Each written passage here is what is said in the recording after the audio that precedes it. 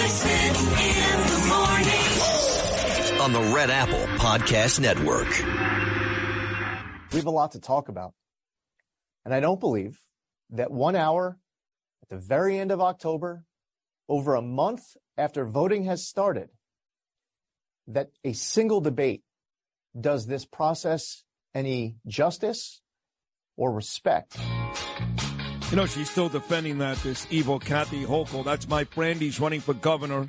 Great congressman, great Republican, great American war hero, Lee Zeldin. You know, Lee, I'll tell you a funny story. So I'm back yesterday at the America First Warehouse. So last November, you and I did an event there together. It was really you. You were the star that day, but I came out there to help you out. And so I'm there last night signing my book, and some lady walks up to me, Lee. Her name is Mrs. Zier, Z-E-R-E. Our son is David. And she goes, do you know that Lee Zeldin's mother, Merrill, down in Boca Raton, Florida, loves you? You're her favorite of all time. Will you sign this book for Merrill Zeldin, which I did last night? I sent you the photo. Is that true? Is your mom a big fan? Are you kidding me? She already texted me this morning that she knew that I was coming on at 7:45 a.m. this morning. So she is tuning in right now, long distance from Florida. Oh, that is great. What a sweet lady, Merrill, down in Boca Raton. That is fantastic. Really, thank you for that. Okay, see, I played that little quote there from you a couple of days ago. Came up again yesterday. She's not changing her stance. She said, listen, one debate is enough. We know that's not the truth, but amazingly, she still defends it. Yeah, this past Friday, the absentee ballot started going out. Kathy Hochul believes that there should be one debate on cable for 1 hour at the end of October, over a month after the start of people voting. I have proposed that everyone should get to find out where we stand on the issues before they vote, not after. I know that that's very extreme. That's the word that they use to describe us. If they disagree with us, it's extreme. So I believe that there should be multiple debates all throughout the entire state. Kathy Hochul, she's trying to avoid that level of accountability. I get it. She loses if she debates. I believe she loses more if she doesn't. And if you want to lecture anybody about democracy, well, you need to be respecting the people of New York by being willing to answer those questions. And on top of it, I mean, she's not just about this one comment on this one issue, and that's that, and maybe she's just misunderstood. This is a governor who calls on New Yorkers to be her apostles. She said that we should get the COVID vaccine to serve her, not as opposed to a governor saying that if you want to get it, get it. If you don't want to get it, don't get it. I wouldn't ever call on New Yorkers to get it to be my apostle. She referred to herself as the mother of New York's 62 counties. Now, I assure you, I'll never refer to myself as the father of New York's 62 counties. She also says that we should leave the state. I mean, she said that I'm no longer a New Yorker, that I get on a bus and I move to Florida. So I think it's a continuing pattern of contempt for this process and for the people she's supposed to try to lead. And you made a great point yesterday. This pay-for-play scheme with this the COVID guy, which $700 million, and he gave her $300,000. And while it really looks ugly, and it's certainly corrupt, what New Yorkers have to understand above all of that is it's going to cost them money. You made that great point yesterday. Yeah, we're talking about hundreds of millions of dollars that end up getting paid for this COVID test to this donor. As you pointed out, the contract was a no-bid contract. The offer was accepted the same day that it was made, so there's no record of negotiating a lower price. California ends up paying 45% less for the same test from the same manufacturer. But what New York did, this donor isn't the company that manufactured the test. This is just some unnecessary middleman getting a payoff for being the middleman. And yes, as you point out, New Yorkers are going to end up spending over $250 million or so. It's estimated extra because of the additional cost. Yesterday she was asked about it. You know what she said? She said that she would do that all again. Wow. She was asked about this yesterday at a press conference, and she said that she would do that all again. Those are the exact words verbatim. She's a sociopath. And I tell you what, Lee, if you just spend time talking about, I'll give you three of them. You got that one with the COVID guy. Then you've got the that scheme to fix up Penn Station, where she's pocketing money. Then you got that ridiculous Buffalo Bills stadium scheme where her husband is pocketing money. I mean, again, we've talked about this before. In less than a year, I've never seen a politician dealing in more corrupt cases than Kathy Hochul. There's 3 without getting her lieutenant governor arrested. Yeah, and listen, real breaking news here this morning on Bernie and Sid. As I've done in the past when I have announcements with the campaign. It started when we first announced on April 8th of last year. Exactly to your point, today we have a new TV ad that's dropping that's exactly to what you say needs to get out there, talking about these COVID tests, talking about that Buffalo Bills stadium deal. So we have a new TV ad dropping today, first announced this morning on the Bernie and Sid program. Love it, love it, love it. Also, while you're at it, the only point she keeps talking about is abortion. Maybe because she's not all that bright and she's corrupt, she needs to be reminded, Lee, by you, of course, that last I checked, abortion in New York, legal.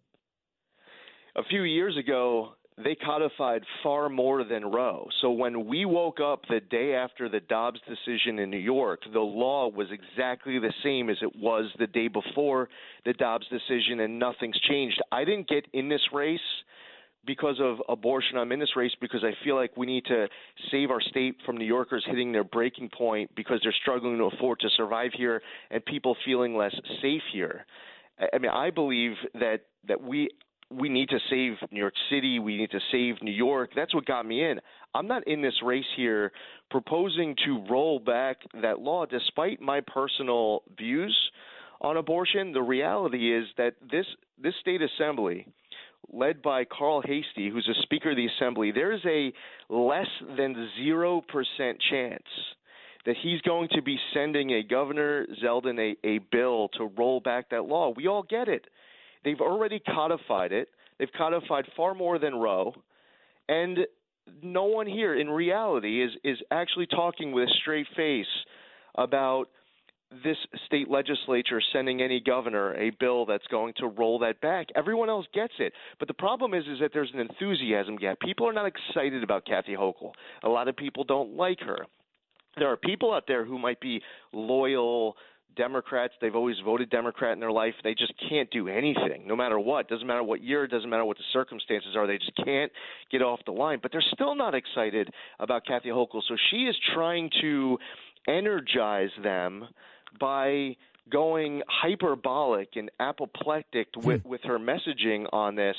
And I think it's very telling that she doesn't want to talk about the economy. She doesn't want to talk about crime. She's not talking about opposing congestion pricing because she supports it. She's not talking about repealing cashless bail because she supports cashless bail. She's not talking about firing Alvin Bragg because she doesn't want to fire Alvin Bragg. I believe that we should be talking about the issues that matter most to New Yorkers, and she wants to talk about anything else.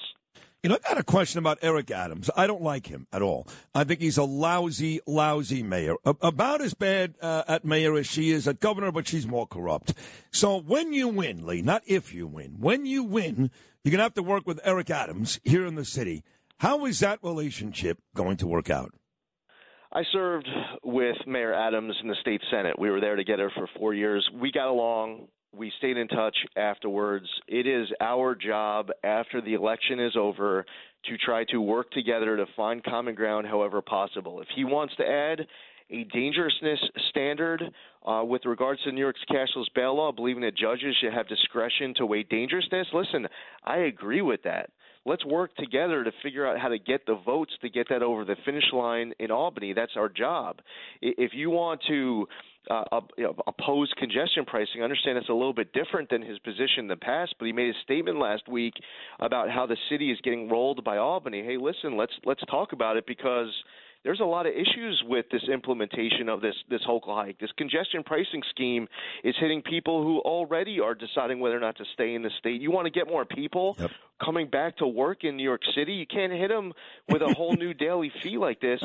And whether it's these issues, it's education or whatever else, if there's any way that we can work together, you got to put aside your party registration. You have to put aside where you might be disagreeing on other issues to try to find a way to represent people. I think that there are a lot of New Yorkers, average, everyday New Yorkers, that are listening to this show right now. They're in their car, they're driving to work, and they're just frustrated with seeing politicians who sit in their corner, red on blue, and they just refuse to talk to each other. When they're both talking, they're usually talking past each other, not to each other. Yep. I enjoy finding ways to prove that wrong, to give people hope. I mean, in Congress every year, the Georgetown University and the Lugar Center, they have an annual bipartisan index. They rank all 435 members of the House of Representatives based on how bipartisan they are. The last year that came out of 435, I was ranked 19. The year before that, I was ranked 12. I can stand up for what I believe in, and we all should. It's okay to debate. It's okay to disagree. In this country, we encourage it. You have a right to it. But the idea that at the same time there's just no way that you're allowed to ever agree on anything, I mean, that's crazy to me. Lee, I got to tell you, you sound great. You sound great. You look great. I can see the confidence every day when I see you on television, when you text me, when you come on this show. I'm excited about your new TV ad, too. Congratulations on that. I love your mom, Merrill, down in Boca Raton. And I do not pay attention to the Siena poll. As far as I'm concerned, you're winning. Yeah, listen, and the poll's just not accurate. I was asked yesterday at a press conference, they're trying to ask me different questions about the poll. It's just not accurate. I know. Listen, and the key is, I remember 1994, George Pataki's running against Mario Cuomo. The last 6 public polls that came out, George Pataki was down in all 6 polls. 4 of the 6 polls, he was down by double digits. We're talking about days before that race, that election in 94. They said on average he was going to lose by 11.5. That was the average of the 6 polls. He won by 3.5. The polls were 15 points off the last week of that race. So, there are polls that will come out and they'll try to, get people discouraged or suppress fundraising or individuals from being excited. Listen, the reality is anyone who's out there listening, you have your finger on the pulse. You know what people are focused on. You know what are the most important issues to the people around you. They understand that we need to have balance. We have to save our city. We have to save our state. Any person can do their own poll just based off of what they understand reality to be. And everyone understands that at this moment, Kathy Hochul is unlikable. She's in over her head. She's corrupt. She's pandering to pro-criminal tax and spend liberals. I don't know why she won't distance herself from these people, but that's her decision. She's got to live with it. We just have to do everything in our power with what is less than 6 weeks left to tell everyone we know, doing absolutely everything we possibly can, taking nothing for granted to get our vote out. And, yes, we will win. Not if we win, we will win, and then we can save the state. What a great job, Lee. Thank you for coming on. There he is, folks, the next governor here in New York, and I'm proud to call him a very, very close friend, Lee Zeldin. Great job, Lee. Thank you so much. You got it. Take care, Sid. My man, Lee Zeldin, he sounds great. He really does. He sounds great. You hear that confidence? That's your guy. Again, folks, very simple. You want to save this state? Vote for Lee Zeldin in 2022. You want to save our country? Vote for Donald Trump in 2024. Stop laughing, Lou. We're back right after this.